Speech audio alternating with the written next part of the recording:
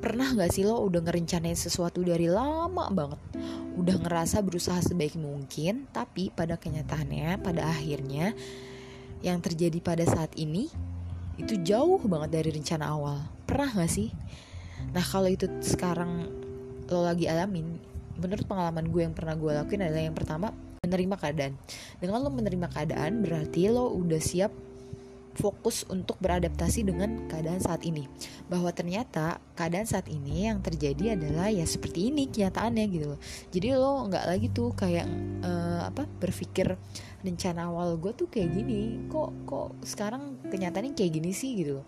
Itu nggak perlu banget gitu loh. Jadi itu wasting time. Sekarang tuh lo harus bermuhasabah, introspeksi diri, jujur sama diri sendiri, maafin diri sendiri kalau emang lagi ngelakuin kesalahan gitu loh. Kayak ambil waktu buat berpikir apa sih yang salah kemarin, apa sih yang kurang kemarin gitu. Jadi jangan menyalahkan diri sendiri gitu lah.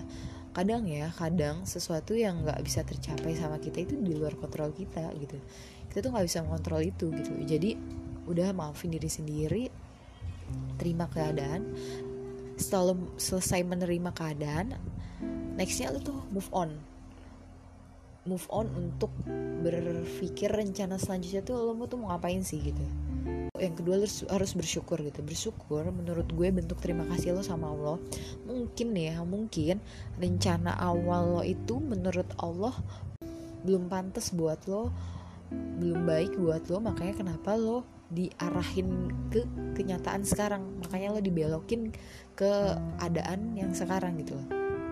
Dan gue pribadi nih sih ya, gue tuh selalu percaya sampai saat ini dan akan tanemin sampai akhir hayat gue, apapun yang menimpa gue, apapun yang gue alamin saat ini dan seterusnya, itu tidak lepas dari campur tangannya Allah, dan itu bentuk dari takdirnya Allah, dimana takdir Allah tuh selalu baik gitu. Jadi janganlah kita bermudah-mudah untuk bersuuzon sama Allah, untuk berburuk sangka sama Allah. Kadang tuh kita suka sotoy sih ya gitu. Ya Allah, gue tuh pengennya kayak gini gitu. Kok gak kayak gini sih jadinya gitu.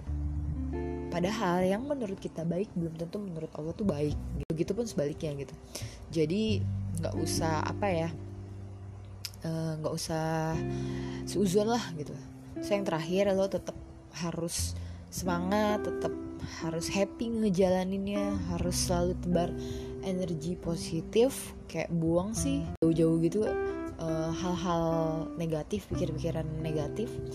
Jadi insya Allah sekarang ya memang yang terbaik buat lo saat ini.